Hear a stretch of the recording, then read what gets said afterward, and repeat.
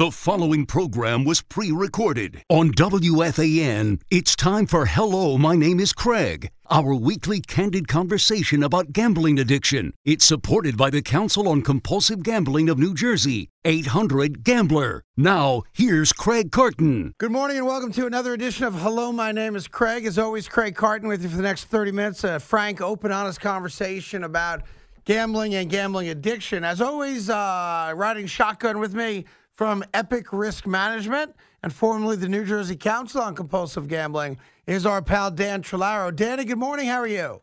I'm great, Craig. Good morning. How are you today? Doing good. Happy to have with us from Canada, Sheldon. Sheldon, like myself and Dan, is also a gambler in recovery. Sheldon, thanks so much for sharing your story today. Oh, my God. It's an absolute pleasure. Absolute pleasure, sir. When was your last wager, if you don't mind me asking? Well, you know what? 6,002 days. Exactly to the day. 6,002 days. I can't do that. That's it. What's that, like 17 years or something like that? It's about 17 coming up. Well, congratulations on that. I think that's great. Let's, I guess let's start at the beginning. Sure. As you look back on your lifetime, when did you start gambling? Even before it became problematic for you, do you remember the early days of getting involved with wagering? Oh, absolutely. I think it was when I was probably 13, 14 years old, throwing those trading cards against the wall and trying to win the baseball card or a hockey card in, Canada hockey, but trying to win those cards back. And it became like, wow, I got to win, even though it wasn't for money. Sure. And then I entered high school, and there was this local barber shop where these 3-4 barbers played poker every day in the back room. And I had gone there for a haircut, and I said, okay, sit down and play. Hey, come on, Sheldon, it's only $5. Put in. Okay, so $5, put in. Before I know it, don't worry, we'll give you another $5. You pay us tomorrow. Right. Don't worry. Before I knew it, I wasn't going to high school. I wasn't showing up. I was showing up at the barber shop. So you were attracted to, it was cool. I imagine they were older men, so that part of it was cool. You doing stuff the average kid wasn't doing. And every now and then you probably won a couple bucks too, which was probably something that blew your mind. Yeah, well, I think that's the optimum word, now and then. Right. So when you start doing that, your grades start to suffer? Your parents get in on it at all or what? You know, my dad died when I was 15, so he wasn't around. It was just me with my mom. My siblings were older, so they had left. So I can get away with anything to apologize that I want to get away with. Yeah. So and Dan, so I want to bring Dan in on that just for a second. I apologize for interrupting. Dan, we seem to have two different things kind of converging with some of the stories. A lot of times it's somebody's dad who brings them into the world of gambling. I know you look up to your dad, you idolize him, so you want to be like your dad. But other times there's guys that don't have that male figure in their lives to kind of keep them on the straight and narrow, which we both get to the same destination, but there's a different way to get there. Yeah, and Sheldon started off with something we've heard so many times, starting early, flipping cards, and it wasn't about, it felt really good to win the card, but it was the feeling. It wasn't about the card. And how you normalize it and internalize it, and when you're hanging around other people, right, your environment matters. And so Sheldon just shared, his dad passed away, unfortunately, when he was 15. So that left a mark. And now all of a sudden, gambling can be filling a void, and you start looking up to other people. The people you're gambling with could be father figures. So you're learning it down that path. So how much time did you start spending with those guys at the barbershop? Oh, I was there every afternoon. Yeah. I skipped school pretty much. I can't tell you that I graduated high school. I don't believe I did. So I just spent time with them, and from that, I graduated. I met a bookie. And back in my day, there wasn't online. There wasn't this. You went to a payphone and called somebody. Right. And I loved sports, was always into sports. And I started betting on sports. And but there's a strange thing with bookies. You got to pay them every Tuesday. It's a horrible thing. You got to pay them every Tuesday. And I found myself chasing the tail. All the time, betting on games, betting on teams I couldn't even spell their name, Cucamonga State. I couldn't even tell you what the name of this school was. As long as it was on TV and I could watch it, I'm betting on it.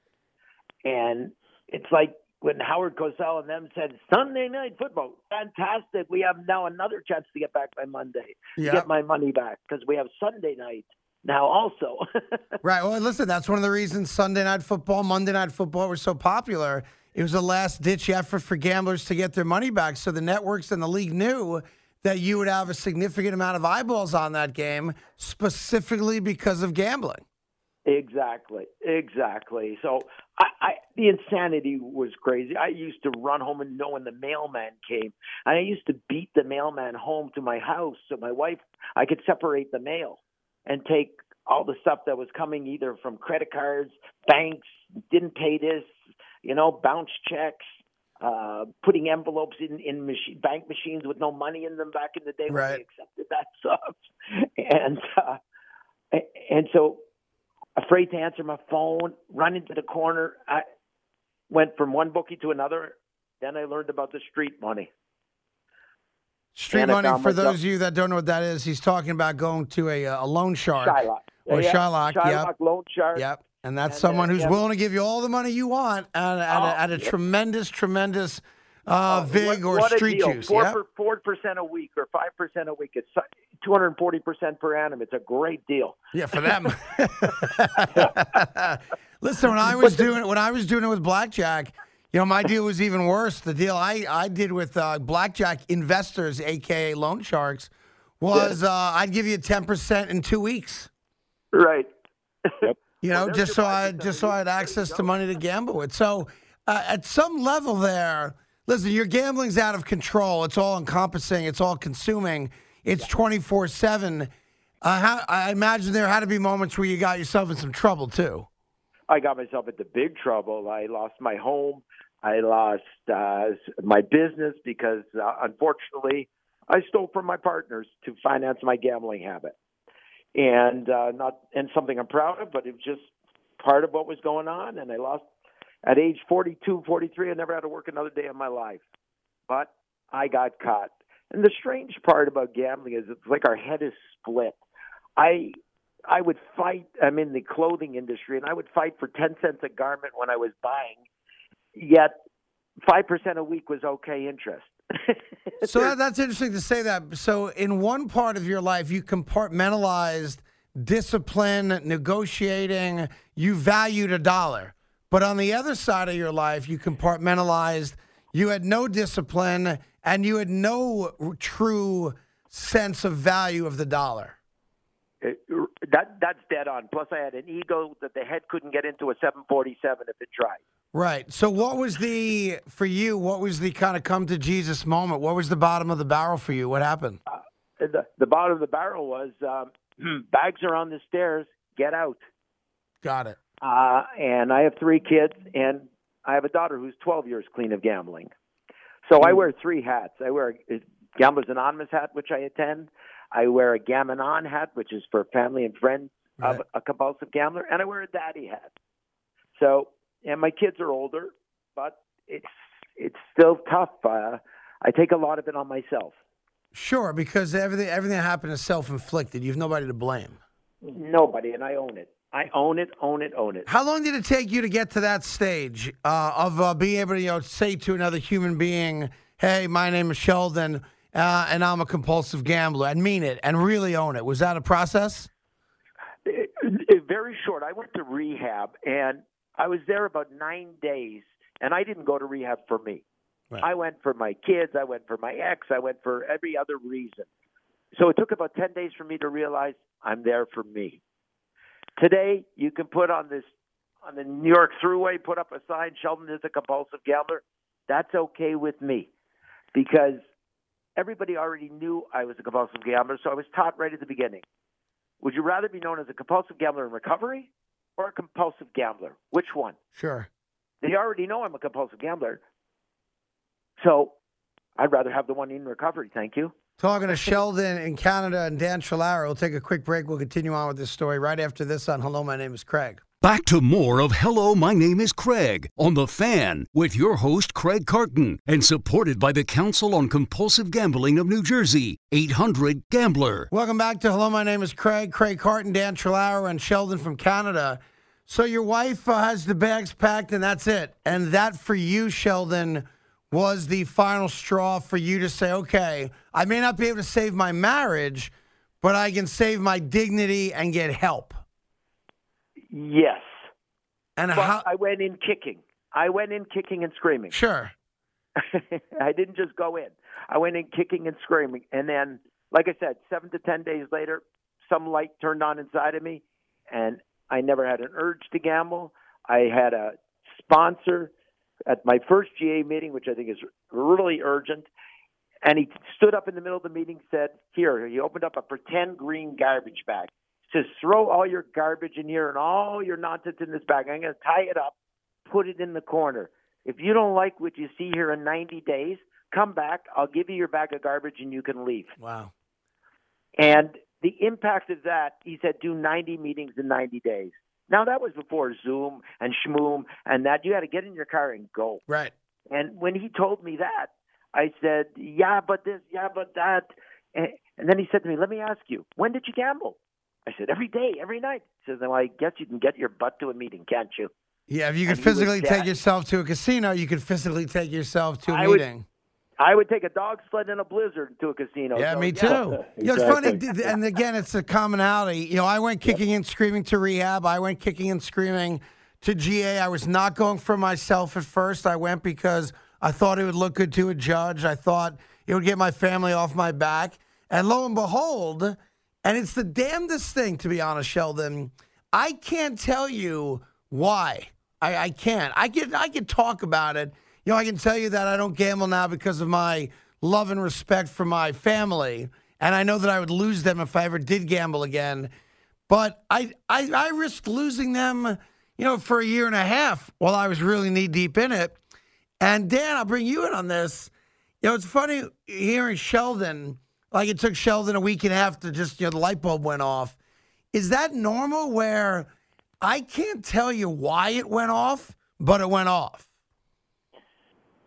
Yeah, that's a loaded question because that individual journey is just so different for everyone. You almost get to that point, and I think we've said it before, where you get sick and tired of being sick and tired. Like we can only take so much, and we have little outlets along the way, and like the glass spills over a little bit here and there. But there just becomes that point because I was there too.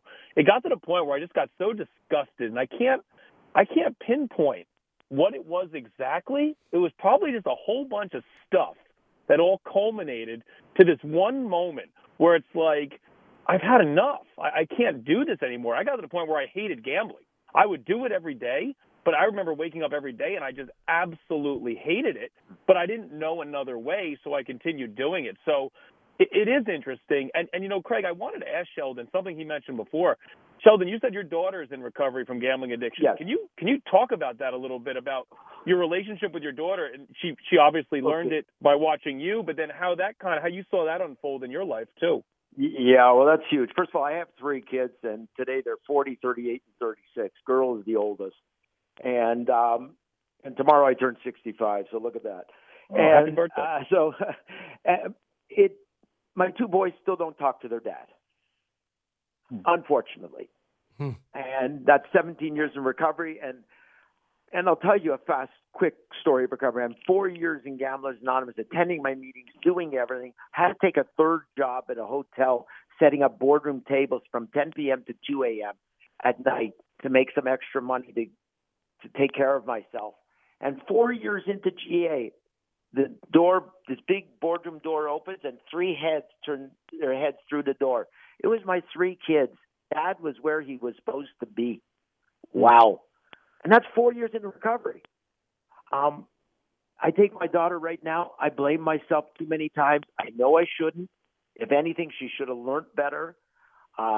I know, I help people today. I give talks at prisons, at schools, at universities, wherever I can give back or help, I do, because I also get the help from the newcomer, and including my daughter, who I talk to all the time.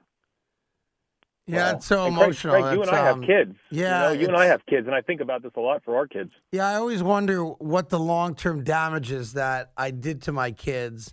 And I don't know that I'll ever know the answer to that. And I'm blessed that I do have a relationship with all 4 of my kids. But, it has been strained for sure. It's changed absolutely.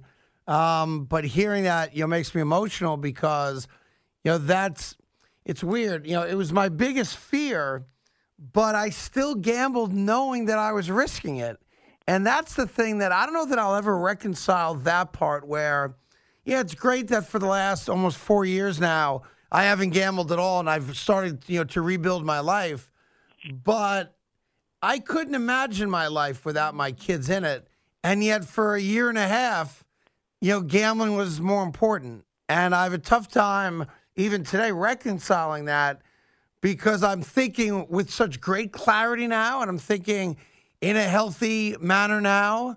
And I don't know how I'm ever going to reconcile that risk. I don't. It's a I don't know what it is. Yeah, I don't know that we do. I think it's just keeping Sheldon's point, being where you're supposed to be, being on time, doing what you're supposed to be doing one day at a time. And, in a way, I know we can't have other people see things how we want them to.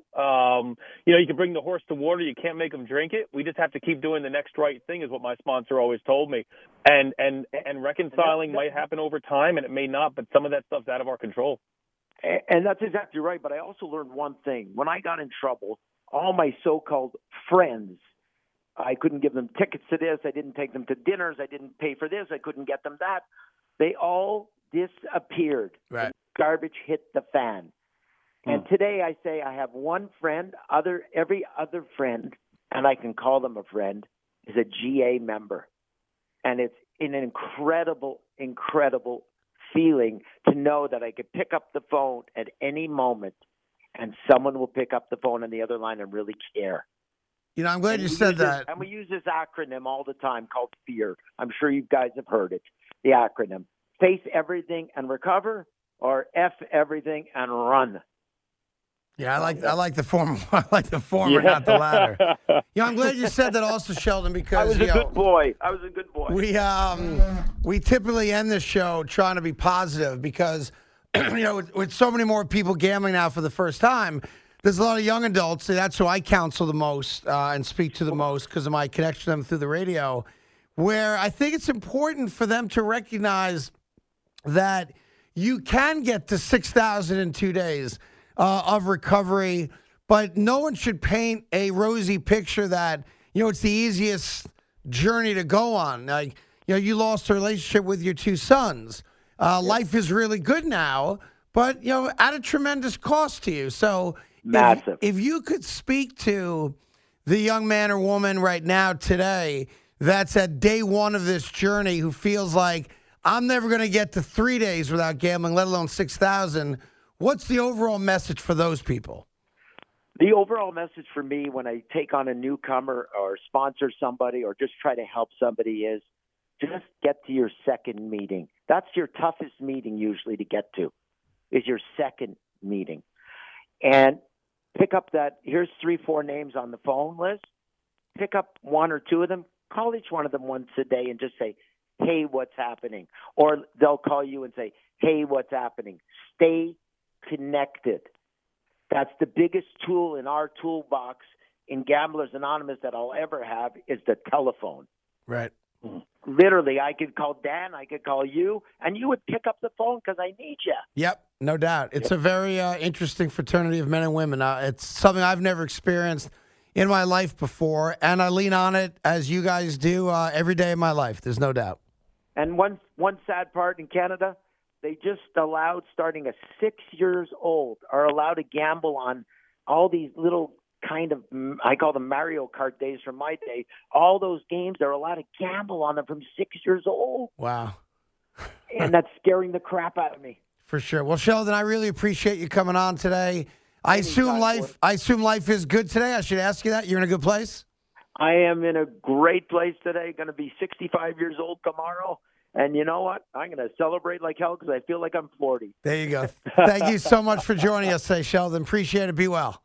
Thanks. Thank you, guys. Take care. Have a good one. Be good. Bye-bye. Bye-bye. Hey, Dan, before we wrap it up, great to have Sheldon on. And, hearing his message, I think it's important that we keep things real, which I think we do on this show every week. And I never want to sugarcoat the journey from problem gambling to having a life worth living, there are still warts that come with being a person, but it's still a much better road to go down than the road we all used to go down.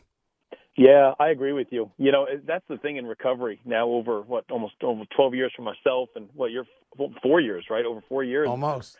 Dealing with life on life's terms is not always easy, but it's the better answer. It's the better solution than escaping into the world of gambling or gambling and alcohol or drug use or whatever it might be. You know, just escaping. Doesn't mean it's always easy. Doesn't mean we face them head on the right way. It's a learning process. It's a journey, but it builds up resiliency over time. I was thinking about that word a lot this past week, resiliency. Just building resiliency by taking things head on when life doesn't go our way. And every time we come through the other side, we're adding a little bit more armor to our bodies, a little bit more of the protection. And, you know, it's getting us stronger on a daily basis so we can be on time for our kids, for our spouse, our fiance, our you know, whoever it is, our family members, and just continue to strengthen along the journey. Well, as always, appreciate your time and input.